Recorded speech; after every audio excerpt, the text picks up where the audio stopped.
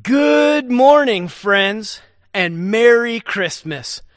I want to say welcome to our online worship time. I want to say welcome to Vernonia Church and our online worship experience. I'm so glad that you joined us today. Whether you're joining us live and here during the live experience, or you're joining us later and watching this later, I want to encourage you to interact with what we got going today. Go ahead and still leave messages and comments. Would love to hear from you. I'm excited because in just a few moments we're going to be diving into our teaching series where we've been talking about Christmas carols. I'm going to be sharing with you a message about O Holy Night, and it's going to be a great day.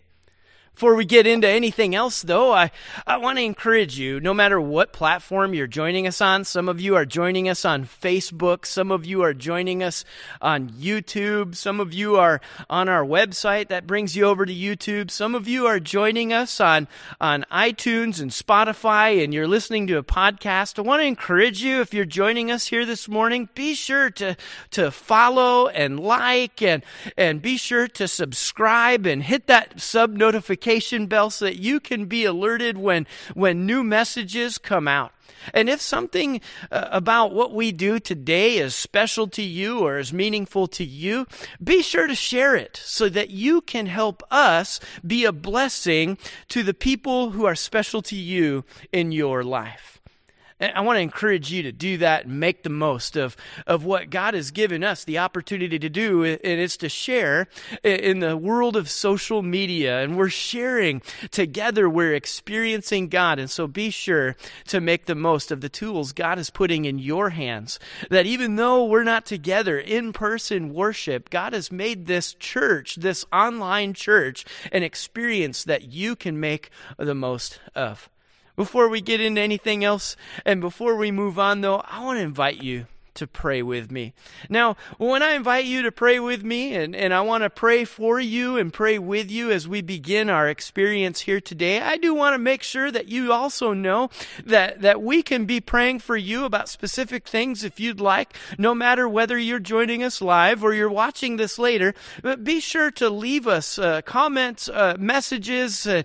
Be sure to send us prayer requests, things that we can be praying for you about. One of the ways that you can do that is you can go on our website at any time at www.vernonia.church, and you can click the prayer tab and send us prayer requests, and that way you can interact with your online church, and we can be praying for you, and I'll be praying for you, and we'll interact that way. And so I want to encourage you to make the most of that, or you can send us private messages, or you can leave prayer requests in the comments. I would encourage you to, if you're going to do that, make sure they're not too personal, because it kind of gets out there with the comments. Everybody can see, but they won't see private messages. And if you send us something through our church website, it will also be an opportunity for you even to click confidential. That said, be sure to let us know how we can be praying for you. I want to invite you to pray with me now, though, as we ask God to help us have just an incredible experience with Him as we dive in and talk about O Holy Night. Let's pray together. Lord God, I just want to pray for all those who are joining us here online today. God, I thank you. I thank you for each one, because you put it on their heart to come here today to hear and connect with something that you have to say to them. I pray, Heavenly Father, that you will help each one who's joined us here to hear specifically from you, to be blessed by something in a special way so that they're drawn closer to you. God, I pray that because of today, we will all find you as our Savior, and all yield our hearts and our lives to you as our Savior, who comes into the world to give a lost and lonely world salvation. And I pray that we would find you today to be our friend, that we would experience your friendship today, that we would be drawn to you closer in friendship today. And I pray, God, that we would find you today to be our guide, that you would you would inspire us by the life that you lived, by the teachings that you taught, that you would inspire us to love more, to have more peace and kindness in our life, to be drawn to you and God, to follow you closer as our guide. I pray, God, for each one who's here, that you would help us all draw closer in these ways. And we thank you for Jesus Christ and his love, forgiveness, and his death on the cross. And it's in Jesus' name we pray together. Every one of us says together, amen. Well, let's go ahead and dive into our teaching for this morning. Let's jump in, and we're going to be talking about, continuing this Christmas Carol series, we're going to be talking about O Holy Night. Now, every year during Christmas season, I like to get together with some friends from church. We'll get together, we'll put on Christmas hats, we'll get our jackets on because it's usually cold. It can be either way. Here in Oregon, sometimes it's cold and snowy, sometimes it's warm, sometimes it's rainy. But we'll dress accordingly, and we'll go out the Sunday before Christmas, and we'll do some Christmas caroling. I don't know if you've ever done that. It's a lot of fun. Even if you're not somebody that's a really big singer, which I'm not. I do like to sing. I love to sing. I love to sing praises, love to sing hymns, but you've probably heard me say before that I know that I don't have a great singing voice. But I think there are a lot of people like me, because one thing I noticed when we go Christmas caroling, we'll come up to a house, and if it's a song that we all know really well, we'll sing it really loud. We'll sing it with lots of enthusiasm. We'll sing it with lots of confidence. And even if we're not singing it good, man, we are singing it out. But every once in a while, we'll come to a song that maybe we're not so confident with. And what will happen is you'll notice the group isn't that confident. I mean, it could be sometimes like 20 to 30 people singing, but we hit a song we don't really know very well, and it turns into mumbles. It turns into everybody kind of singing under their breath, especially if they think they can't hit those notes. You know, it'll be something like, "Oh, holy night, and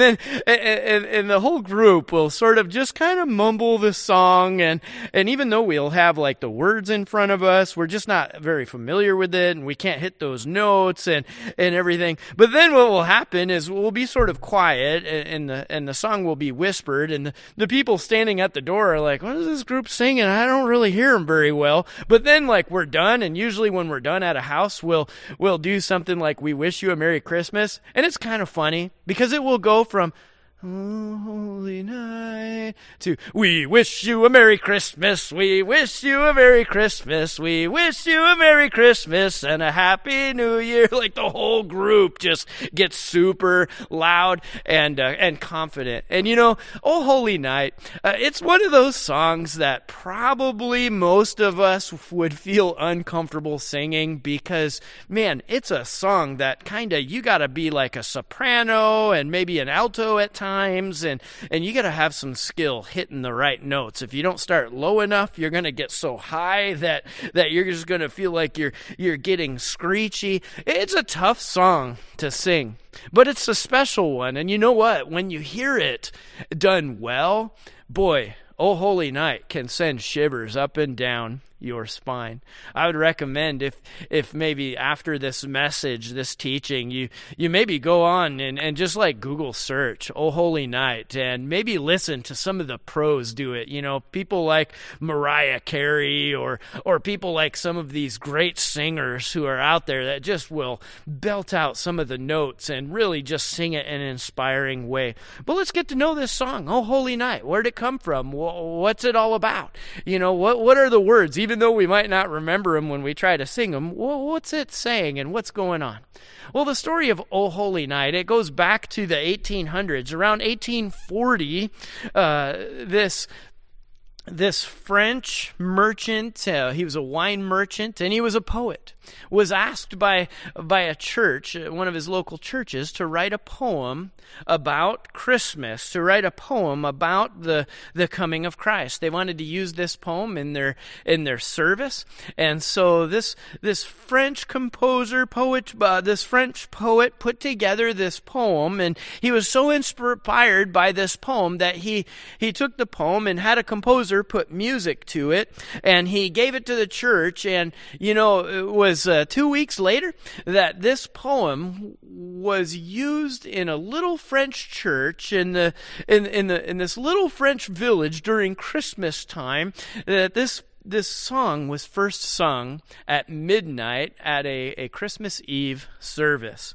Kind of a neat little story about that song. And it wasn't too much later that an American discovered this song and put this song to English, and it began to be sung all over the United States for worship time and as a Christmas carol. It's become one of the Christmas carols that we know and love and listen to, and what a beautiful song.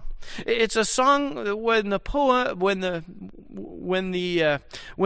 was written. The poem was written in a way that it started in the book of Luke, following the story of the birth of Christ, and the author was putting himself in a place, saying, what would I have experienced if I were there? What would I have experienced if I were in the shoes of the shepherds or the magi? What would I have experienced if I put myself at the birth story of Christ? And he sort of takes two groups of people, actually 3 groups of people, and says, here's our experience. The first group of people he takes are the shepherds in Luke chapter 2.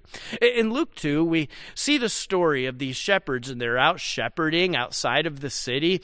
They're out shepherding at night. It tells us in Luke 2 that they were sort of guarding their sheep at night, in a place where there were a lot of wild animals that would come attack the sheep that were out. They would get all the sheep together, and they would protect those sheep and watch those sheep. And these shepherds were out there when an angel appeared. And an angel appeared with an announcement. In Luke chapter 2, verses 11 to 12, this angel says this. He says, the Savior, yes, the Messiah, the Lord, has been born today in Bethlehem, in the city of David, and you will recognize him by this sign. You will find a baby wrapped snugly in strips of cloth, laying in a manger. And so these shepherds were told, hey, go find this baby laying in a manger. This is the Savior, the Messiah, the Lord, and he's been born today. Now, there are all kinds of little nuances we could talk about with that conversation, but then what happens is the angel ends up not being just one angel, but a multitude of heavenly hosts, it says, all of a sudden appeared, and they all began praising God, and they all began singing, and they all began saying, glory to God on the highest, and peace on earth, peace among those with whom his favor rests.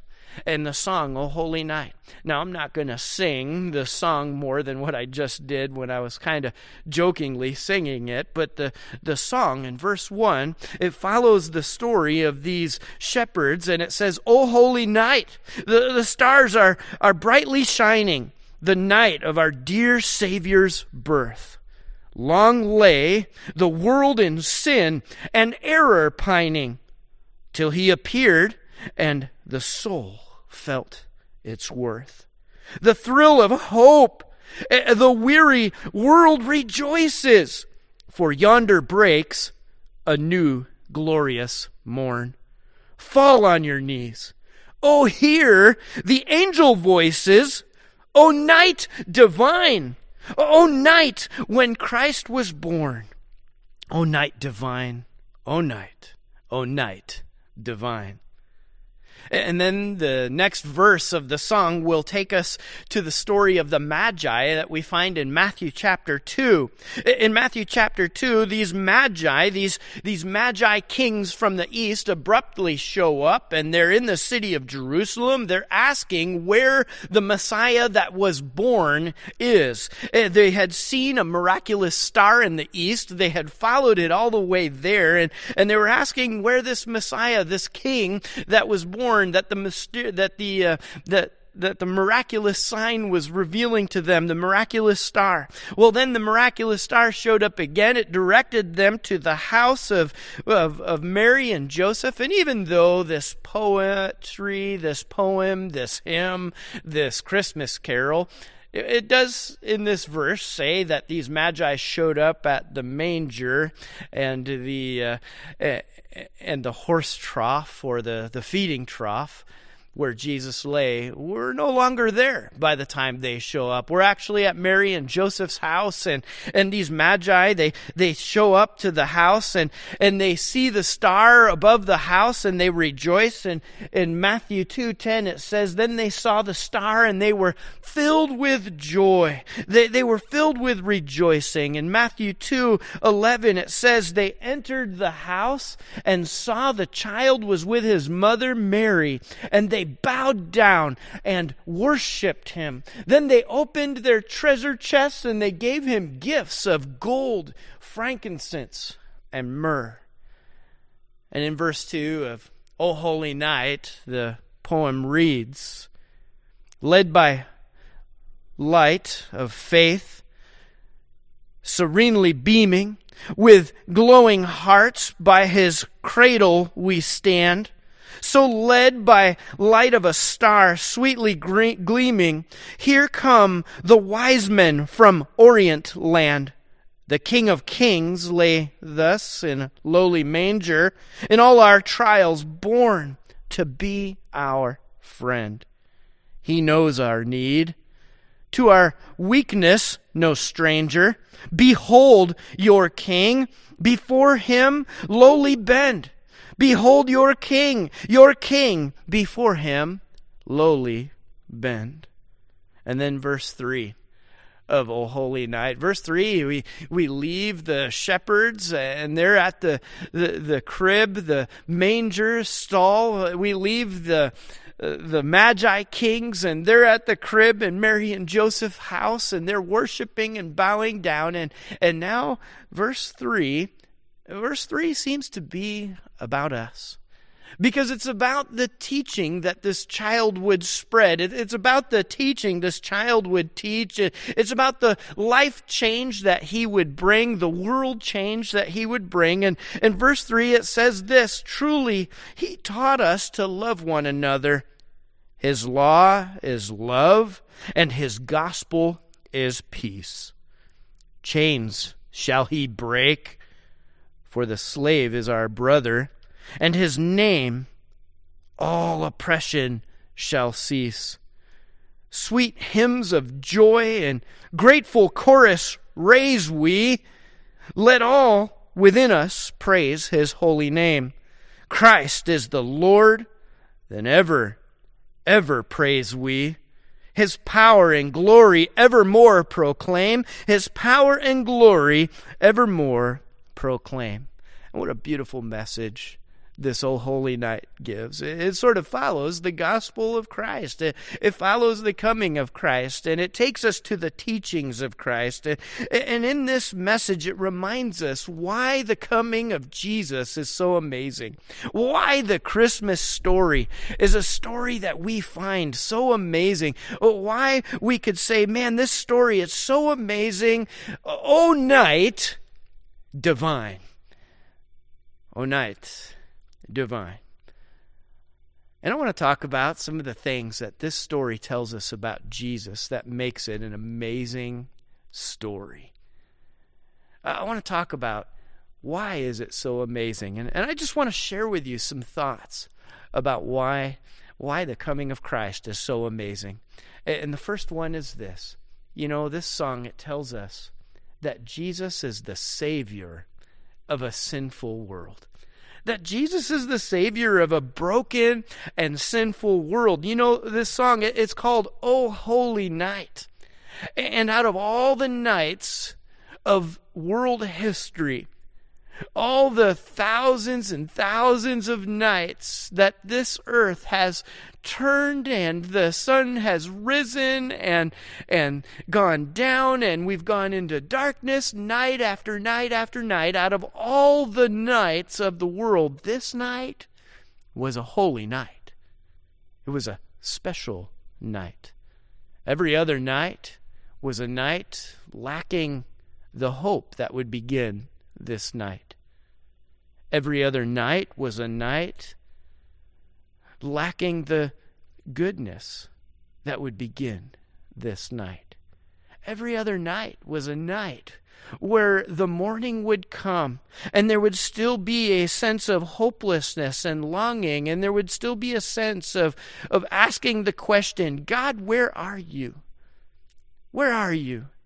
Where are you when all the hurts of the world are happening, when all the struggles in the world are happening, when all the tough things of the world are happening? God, where are you? And this night, this holy night, would be a night where everything changes.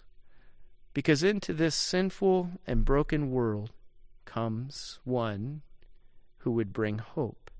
Into this sinful and broken world comes one who would bring forgiveness and love of God, peace with God, and joy. You know, the line of our hymn today, O Holy Night, the line says, long lay the world in sin and error pining, till he appeared, and the Spirit felt its worth. You know, there are a lot of people that come and go in our life. Sometimes people come and go, and we don't really feel their worth. But this baby was born into the world, and the world felt its worth.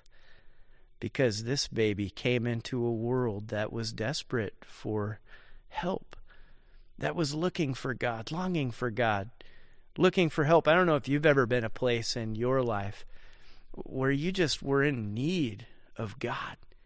You knew that your life had gotten to a place where you felt hurt because you tried to live on your own and you tried to live without God. You knew that you were in a place where you were suffering or struggling and things were harder than they had to be because of what was happening in your life. And maybe you went to bed and you didn't have hope that night. And maybe you woke up in the morning and you didn't feel a sense of hope that morning. And what this story tells us, the story of God coming in person, this story tells us that night, everything changed for the world.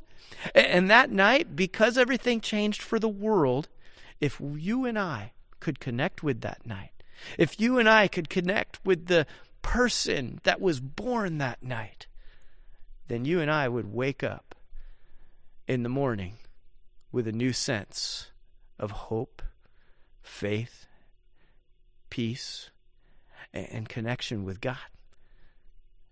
Oh, holy night, that night, everything changed. And that morning, that next morning, when the sunrise happened, there was a sense of newness. There was a new thing that happened. You could take that moment in history and you could fold all of history up by that morning. What I mean is this: before that morning, there was hope that one day God would do something, but it was hope in what felt like a hopeless world. But that morning, and after that morning, all through history, there's hope. There's someone to turn to. That morning, that person that was born would change world history all over the world forever. Oh, holy night. What a night. What an amazing night. What a wonderful night. What a glorious night. No, wait, let's say it this way. What a night divine. And that morning, what a sunrise. I don't know if you've ever had a sunrise that stood out to you. I mean, last week someone came and they were showing me pictures of sunrise, pictures they had taken, and sunrise pictures are just so amazing, so beautiful, but you never really can capture it just with a photograph. I mean, it's almost one of those things that when you're standing there, it lifts your spirits. It gives you this special feeling. You know, this last week I was driving down to the southern Oregon coast, and while I was driving down there, I noticed a change in the terrain. If you know anything about Northwest Oregon, where we live and where we are here in Vernonia, we're kind of tucked in the mountains and hills, and we're tucked away in this little town surrounded by trees and fir trees, cedar trees, all kinds of big trees. We don't get a lot of opportunity to look out and see a long view. But when you drive down south, things start to open up. There's big fields with sheep in them. There's kind of the landscape kind of turns into something where you can see far away. You can see mountains and hills in the horizon. And man, on Wednesday, it was cold enough that night that everything was frosty and frozen. But then when the sun started rising, everything started steaming up, and the sun rose over the mountains in the distance, and it was gorgeous. It was beautiful. But before I would have said it was gorgeous and beautiful, what happened was the steam and the mist and the fog was so thick that when the sun first rose, I thought it was the moon because I could look right at it. It was so thick that it just looked like a white ball. But then once the fog just kind of it cleared away enough, that sun, it was so bright, so brilliant, and it was just such a gorgeous, beautiful sunrise. And I remember thinking to myself, thank you, God. Thank you for giving me something to see every day to know your newness. Thank you for giving me new mercy every day. Thank you for giving me an opportunity to see a new day. And you know, the thought occurred to me that God has woven into our world, into history, into the salvation plan, into a lot of things. God has woven this newness experience, this opportunity for us to experience something new. That every day he gives us a new opportunity and a new start every day. Every time we come to Christ, he gives us the opportunity to be forgiven newly, to confess our sins, and he would forgive us. He gives us the opportunity when we're baptized to put out an old life and to take a hold of a new life. And he just has built in this idea of newness. And this holy night, something new happened. God became one of us. Something new happened. God came into our world and brought us a Savior. In Matthew 1:21, when the angel was talking to Joseph, Jesus' father, the angel said this. He said, Jesus will save his people from their sins. We say, "Oh, night divine," because that night, the Savior comes to a dark, sinful world, and he brings salvation. And that's a special thought, but it's especially special when we bring it home. When you and I say, "Oh, night divine," that night when Jesus come into our world, he also comes into my life. Because when he comes into my life, he becomes not only the world's Savior, but he becomes my Savior. And he wants to be your Savior. And so we sing, "O holy night, O night divine," that night when Jesus came into the world and he became the Savior of the world. And the next one thought is this, that into this world, when Jesus came, it's an amazing story. It's a "O night divine" kind of story, because it's a story of how Jesus is our friend in a lonely world. He's our friend in a lonely world. I mean, I don't know if you've ever had this experience where there were times in your life where you felt alone in this world. I mean, this world, it can be lonely. Even though there are billions of people in this world, sometimes you and I can sit and feel alone. We can feel like there's no one who understands me. There's no one who's going through what I've gone through. There's no one who's had the experiences I have. And yet what this story is telling us, this story, this gospel story of God coming into our world, it's telling us that we do, no matter how we might feel about other people in this world, we do have one person who's our friend. He completely knows us. He completely understands us. He completely loves us. And his name is Jesus. You know, the author of this hymn, this Christmas carol, O Holy Night. He says this in the second verse. He says, in all our trials, born to be our friend. Today we want to think about the trials of Jesus, the trials that we had and the trials of Jesus. We want to think about the experiences Jesus had that make him able to sympathize and empathize and understand our experience. One of the interesting things I find about Jesus that makes him different from a lot of religious leaders, that makes him different from a lot of people who claim to have spiritual knowledge or insight, who claim to be from God, is that Jesus uniquely claimed not only was he God, but he was God in the flesh. We remember John chapter 1, verse 14, where it says that the Word of God became flesh and made his dwelling among us. That was John's Christmas story, and then John just moves on from there. But the Word of God became flesh. Jesus put skin, it was God who put skin on, became one of us, dwelt among us. And you know, last week in our Christmas carol, when we talked about the carol Emmanuel, we talked about some of the titles in the Old Testament that Jesus held. We talked about some of the titles and the prophetic titles, the prophetic expectations of who Jesus would be, and we talked about those. And we got to know some of those names. Well, today, I want to talk about some of the traits or experiences that Jesus had that make him able to relate to you and me. Sometimes we can think about Jesus. Oh, he was this great prophet, this great teacher. He was this God in the flesh man. And we can think about him, and he can almost seem unrelatable until you read the scriptures and realize that he had the full human experience that you and I have.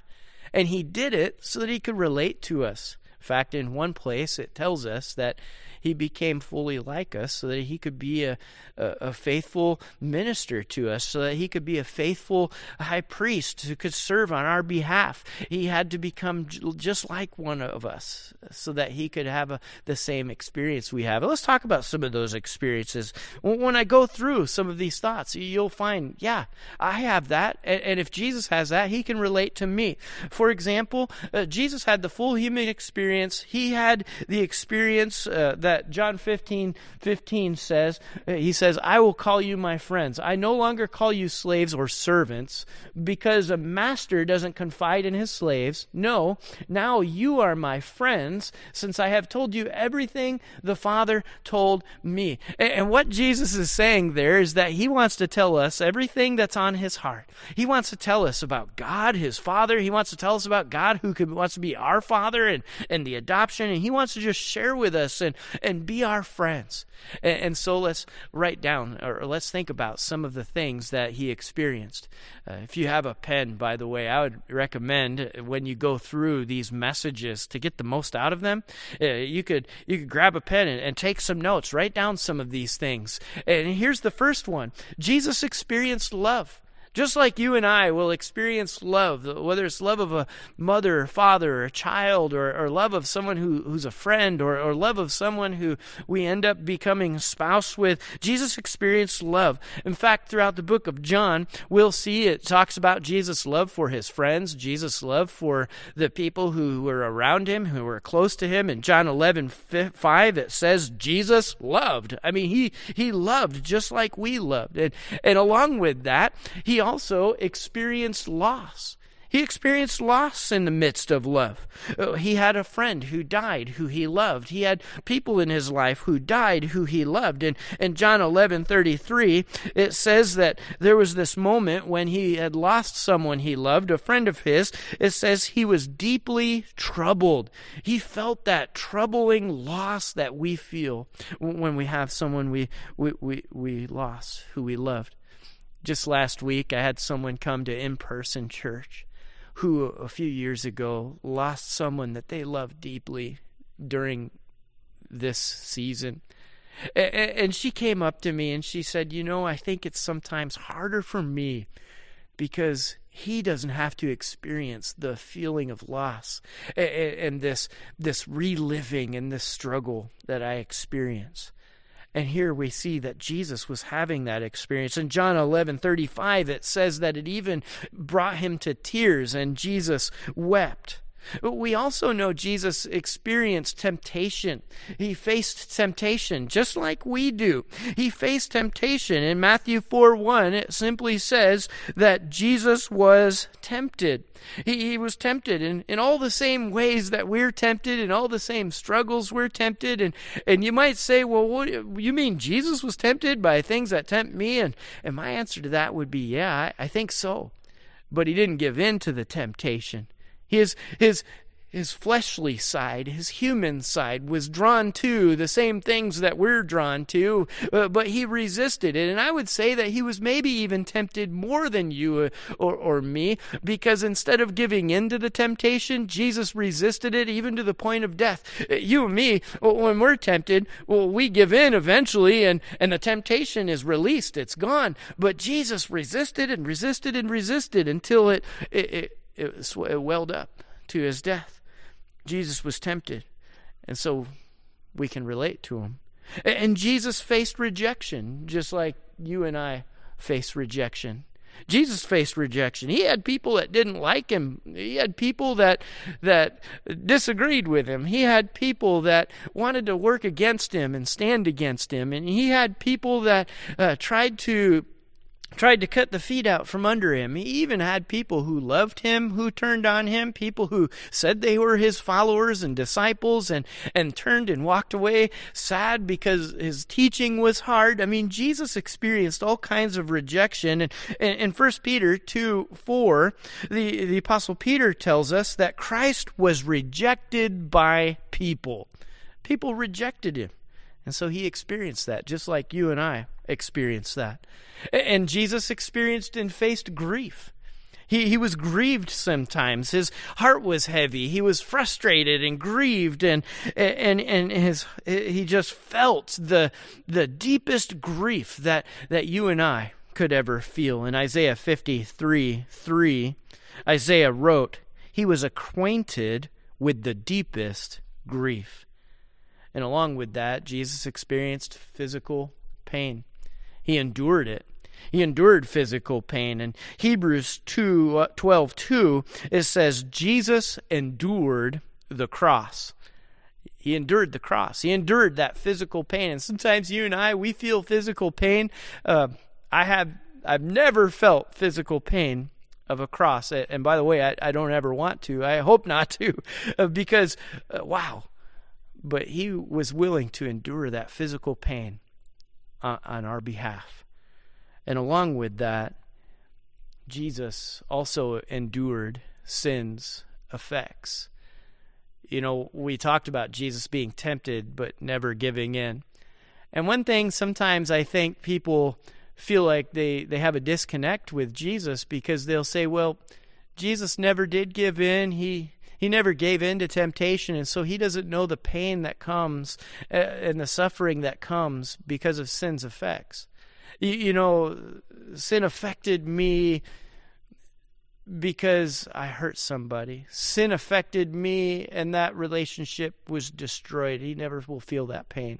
Sin affected me, and I got in a car wreck, and I was drunk, and sin affected me. I could give all these hypothetical examples of ways that we might say sin hurt my family because of my addiction, or sin hurt my life because of my anger and my pride, or sin, and you could start listing sins and the effects of sins in our life.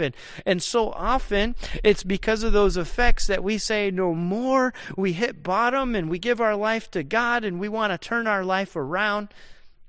And we would say, but Jesus never had to experience that. But let me tell you, you're forgetting the cross. And Jesus experienced the fullness of our sin and the effects of our sin. Not only did he experience the fullness of it in this life, but he experienced it spiritually with the separation that it brings between us and God. We remember Jesus on the cross, and he cried out, my God, why have you forsaken me?" And he felt that separation from God that our sin causes, and he felt that heartbreak and that ruined relationship. Physically, he was experiencing the punishment for our sins. Physically, he was experiencing what it means to pay for sin, and he's being crucified and killed on a cross and beaten, and all these things are happening, and he's experiencing the fullness of our sin's effects. And spiritually, he's experiencing the punishment of God for sin. In 2 Corinthians chapter 5, verse 21, it says, "For God made Christ, who never sinned, to be the offering for our sin, so that we could be made right with God through Christ." In other words, Jesus did experience the effect of sin. He experienced it more than we will ever experience it if we say yes to his grace and forgiveness. If we receive him into our life, he says, "I will trade you so you never have to experience that. I will take it for you, be your Savior and your Lord, and I will bring forgiveness and my friendship into your life so you never have to experience sin's full effect in your life." And so he comes and he saves us. And that, O holy night, was the night that the Savior showed up. The Savior who would become our friend. The Savior who would live a full life, from life to death, having the full human experience so that he could make a trade, so that he could trade his perfect life for our sinful life, so that he could give us hope and peace in this world. And it's like a sunrise in the morning. It's a new experience, a new life with Jesus. And it's like a holy night, that night he came. It's a night that we could say was truly divine. And I think there's another amazing part to what Jesus did. It's a part that this song will touch on. And it's this, that Jesus, he not only is the Savior of the world, he not only is our friend in a lonely world, but he is our guide in a world that's lost its way. And you know, sometimes the world, it just reminds us that the world has lost its way. Sometimes it seems like the world has lost its mind. I mean, you see some of the things going on in the world and you think, man, this is a crazy world we live in right now. There are a lot of crazy things happening, a lot of things around the globe, around the world that are happening that make you scratch your head and you say, why? Why are people so lost? And why is this world so hurtful? And why are there these things happening in this world? And the answer is because this is a world that has lost its way. When you're in a world where God has been pushed out of the picture, you have a world where people become their own gods. People start to make their own rules, live by their own laws. And what we find is people are really bad at making laws and making rules and living by morals and ethics that work for everybody when they take God out of the picture. We start living in a world that becomes a world of darkness, a world that's completely lost its way, a world where there are things like people who hurt children or sell them into slavery, a world where there are civil wars. I mean, I can't think of a better example of a world that has lost its way than a world where neighbors go to war with each other, where countrymen go to war with one another. We've been so far removed from what a real civil war is like that I almost can't put myself into the shoes of someone who lives in a place like Somalia, where there's a civil war, or places in Africa or the Middle East where there's so much unrest that neighbors are attacking and killing and brutalizing neighbors because maybe they're a different religion or race, or they're just they talk a different language. I can't imagine a world where civil war happens. A world where the person that was your grocery clerk all of a sudden is trying to shoot you. A world where someone who was once your doctor is now your enemy. A world where everyone's so divided that even family begins to hate and think of family as enemies, and they begin to attack one another. I mean, I can't think of a world that's lost its way more than a world where there's things like civil war. I can't imagine treating my neighbors with that kind of hate and anger, and I hope I never have to, and I hope that never happens again in American history. But it did happen in American history once. It happened, and there are all kinds of multitude of reasons that it happened, and one of them was because of slavery.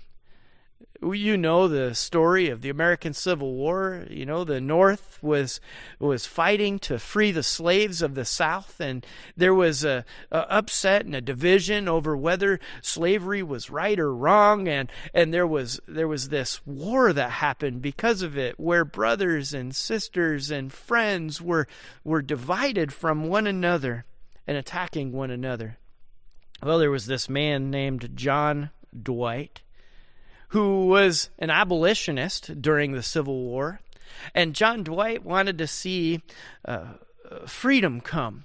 John Dwight discovered this song. Somehow he had read this poem and heard this song that was played in France.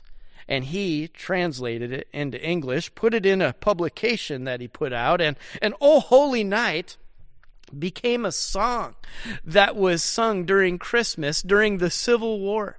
And it became a really popular song in the North as people were trying and thinking about freeing slaves and abolishing slavery, and people who started believing that, well, they already believed and they were fighting for the belief that slavery was wrong, racism was wrong, that God created all men equal, and that God cares about all people and that we're all brothers.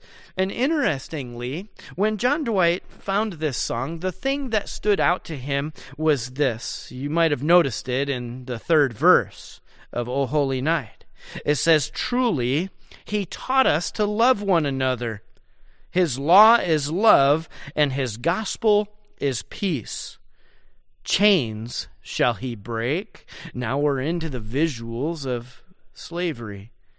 "For the slave is our brother, and in his name all oppression shall cease." And I find it interesting. I find it interesting that we preach a gospel and we preach a message of Jesus Christ, who preached freedom from slavery, who preached that we're all brothers. If we come to Christ, we're all brothers in his family, who preached that God created all things. And yet we live in a culture that tries to paint the picture of Christians as the ones who believe in things like slavery, and Christians as the ones who believe that it's okay to be divided from your brother if they're of a different race or creed or whatever. But here we're reminded that this is a gospel where we're taught to love one another.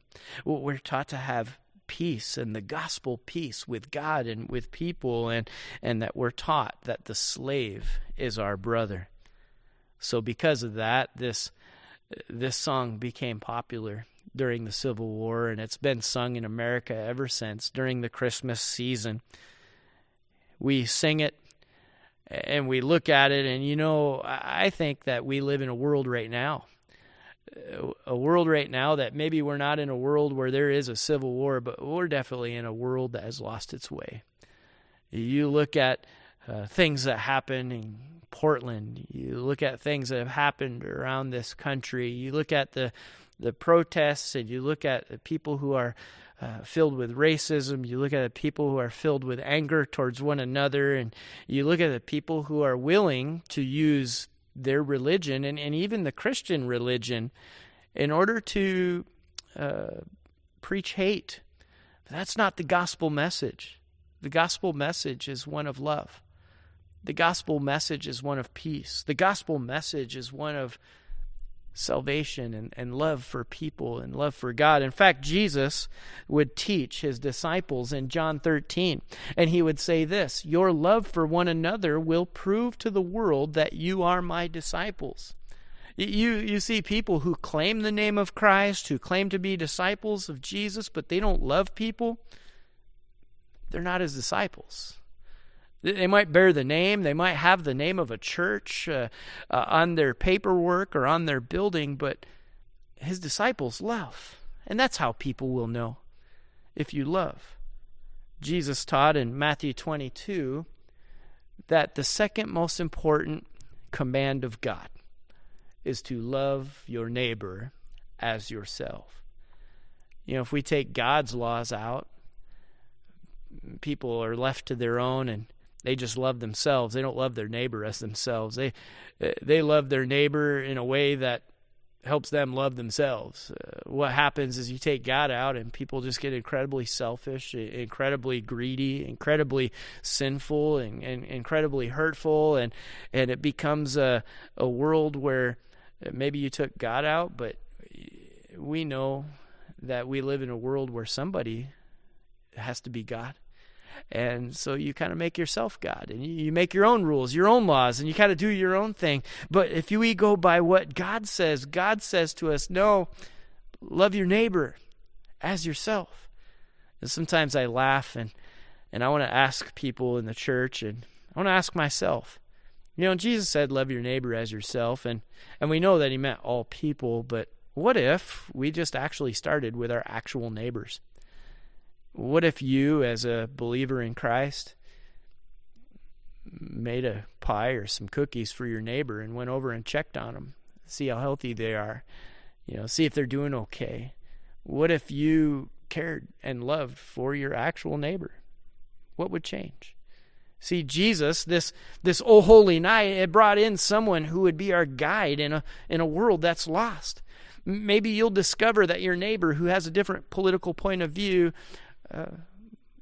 is actually a pretty good dude or pretty nice gal. And you bring them over some cookies and you just say, hey, I just want to let you know that I care about you and I'm thinking about you and was thinking maybe how are you doing? What if you actually loved your neighbor as yourself? 1 Peter 1:16, it says, the scriptures say, you must be holy because I am holy. When we sing about that Oh Holy Night, we're singing about a night where the Holy God put flesh on, came to be one of us to show us how to live. He came to be our Savior. He became to be our friend, and he came to be our guide in a world that's lost its way. And even though the abolitionists sang about how he came to free slaves, the slavery he was talking about wasn't American slavery.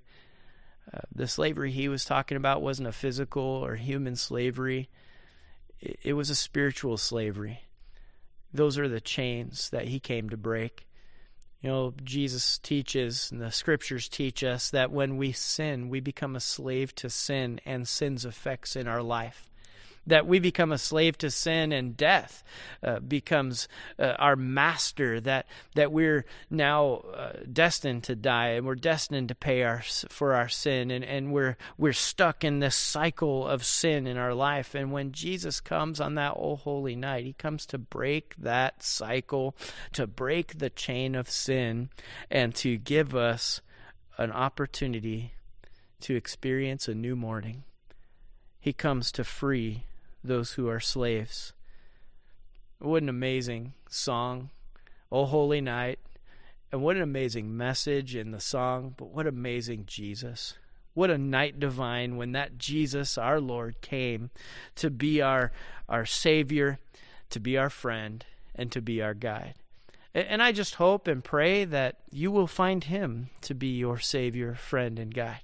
If you're here and you've never said to him, I want to accept your salvation, I want to give you the opportunity to make a first-time decision today. If you've never said to him, I want you to be my Lord and my friend, I want you to invite him to do that. Ask him, how can I know you as my friend, Jesus? And I want to invite you to know him as your guide in life. Because more than any other person in this world, he can show you the best way to live, not only in this life, but to have eternal life forever with God. So let's pray together.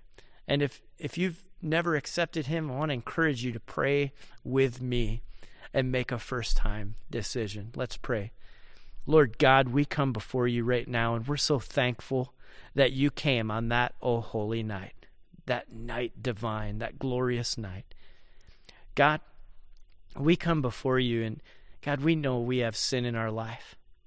We know that this last week we've failed you. We've had things that we've done that we're ashamed of. We've had things in our life that we need you to reach in and help us with. And so, God, we confess to you.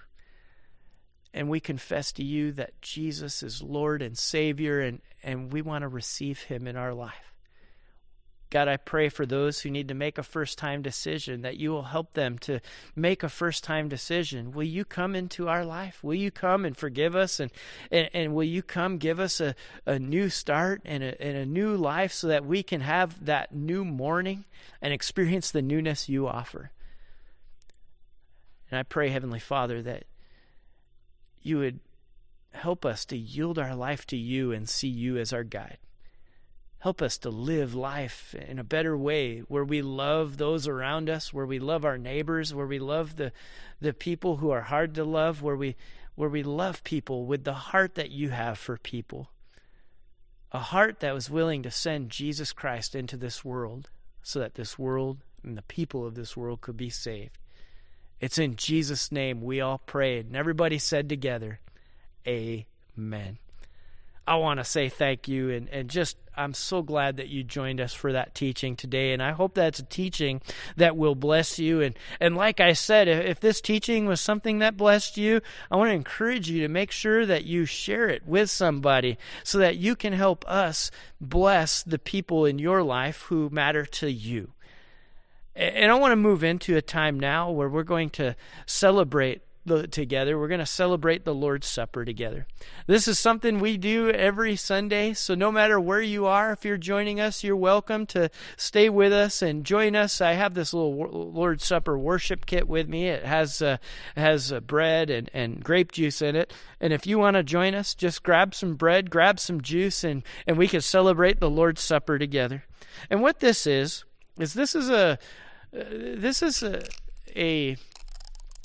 a practice. This is a celebration. This is a memorial time for us as Christians that Jesus told us to do. You know, we celebrate Christmas every year. It's a tradition that Christians that Christians go through, that they experience, that we like to do. But we were never told to celebrate Christmas, but this we were told to do. We were told by Jesus every time we get together in His name that we ought to do this in remembrance of Him. That way we remember that we're getting together in His name. You know, we aren't a club. We aren't a group of people who get to just, we get together and we're doing like book club where we're just reading together and getting some nice lessons. No, this is a church. You are Vernonia Church Online. You are friends and family and people who are coming together, and we're doing it in the name of Jesus. We're doing it because of what He's done for us. We're doing it because He has saved us. He died on a cross to forgive us for our sins. And so I want to encourage you, grab some bread, grab a cracker, grab your Lord's Supper kit if you have it, and let's celebrate the Lord's Supper together. So we'll take the bread and we'll break it, and we'll give thanks to Jesus for the life that He gave us on the cross. And then let's eat the bread together.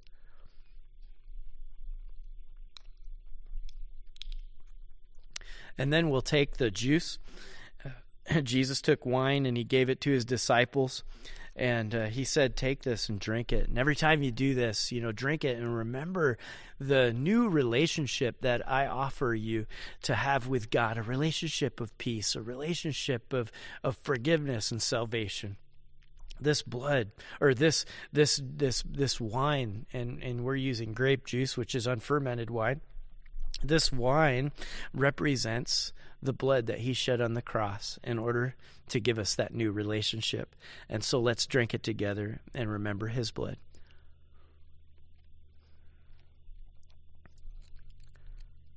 I'd like to invite you to pray with me once again.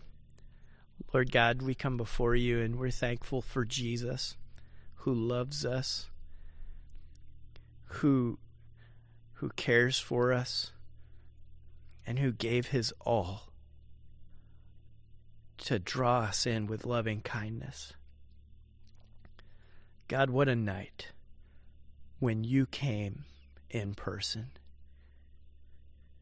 You came in such a humble way to a young family struggling,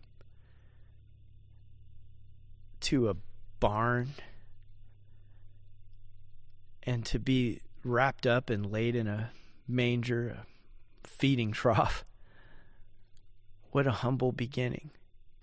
And You lived this humble life, a life we can relate to, and then You gave that life on the cross to forgive us for our sins. And God, we are so thankful. Thankful for Your love. And it's in Jesus' name we all prayed together and said, amen. Like I said, I want to say thank you for joining us for this worship time. We're going to continue to worship by receiving an offering. And hopefully you're at home clapping. If you're just joining us and you've never been with us and you're still with us here, one thing that we do as a church when we're in-person worship is we clap. And so for our online service, for our online worship time, you're all clapping at home too. It's just something we're continuing to do so that we can remember to give joyfully. And or you could put the little clapping emoji right in the comments, because that's always fun too. And so if you came and you were prepared to give today, I want to invite you to join us in giving as we continue to give so that we can continue to share this message with people who we think really need it, especially in the community of Vernonia, especially in the way that we're sharing through this online church to people all around. Your giving is making a difference, and we're seeing God at work. I recently had couple who contacted me, and they said, we've been joining you online all this time, and we've made first-time decisions, and we're following Christ, but we want to get baptized. And so this week, I'm excited. This week, we're going to get together, and we're going to baptize a couple who have been with us online, and they've never been, before that, they'd never been in person at worship. And so what a cool thing, what a cool story, and you're a part of that by your giving. And so I want to say thank you for doing that. And you can give at any time by going online to www.vernonia.church, and you can also give by texting, text to give. Some of you are really enjoying doing that, and you can do text to give at 503-376-6646. Just text the word give to that number, and you'll be able to set up giving and to give to Vernonia Church. One thing I do want to mention is we are still in our Christmas offering. From November all the way to January 31st, we always, every year, we do a Christmas offering where we encourage people to celebrate Christmas by giving Jesus a gift. And every year we choose to use that Christmas offering for something special, some big project, some big outreach. And this year, none of the money that goes towards our special Christmas offering stays at Vernonia Church. We're doing a special offering, and it's called Boots on the Ground. And what we're doing is we are buying brand new boots and helmets for the volunteer fire department in Vernonia. They're still using and fighting all these Oregon fires and still serving our community and our state in old rubber boots and old outdated helmets. And so we want to help them get up to date with their personal protective gear. And so we as a church are doing a Christmas offering called Boots on the Ground, where we're raising money to buy new boots and helmets for our firefighters. And along with that, we're going to give a special gift out of that to International Disaster and Emergency Services, or IDES for short. They go in and they share the love of Jesus with in a substantial way with people who are struggling with disasters. And one of the things they're going to do is they're going to be helping out with the Oregon fires and helping out with relief with Oregon fires. And so we're going to send $1,000 of our boots on the ground to them. And then we're also going to be sending $1,000 to church planting here in Oregon to help new churches start and new people hear the gospel and new people come to know Christ.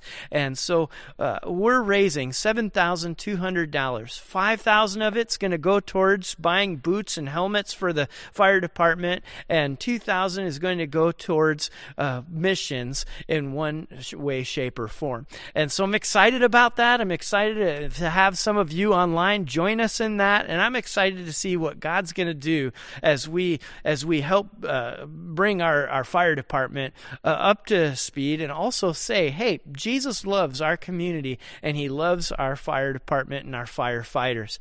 By the way, we also have a miracle goal of $9,000. If we can reach our $9,000 mark, we will be buying, in addition to boots and helmets for the fire department, we're going to buy one turnout set, which is the pants and jackets that our firefighters wear. They still need 3 turnouts to bring the whole fire department up to speed with personal protective gear. So if we can reach $9,000, we'll kind of consider that a miracle goal. Not only did we reach our main goal, but we reached a miracle goal, and we're going to buy a turnout set for the fire department. And I decided, why stop there? So we're going to have a miracle goal, and I want to invite you to join us and see if we can't reach this goal.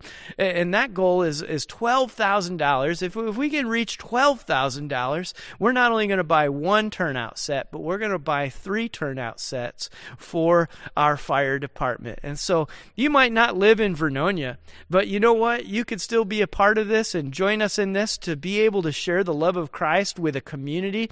And so even if you're not in Vernonia, I'd love to have you join us for our Boots on the Ground Christmas offering. One of the ways I've encouraged people to do it is to think of the most expensive Christmas gift you're going to buy someone you love, and then decide to match that with Jesus. And so if you're going to spend $100 on someone, give $100 to the Christmas offering. If you're going to spend $500 or $1,000, then give $500 or give $1,000. And I'm excited about what God's going to do with our Boots on the Ground Christmas offering this year.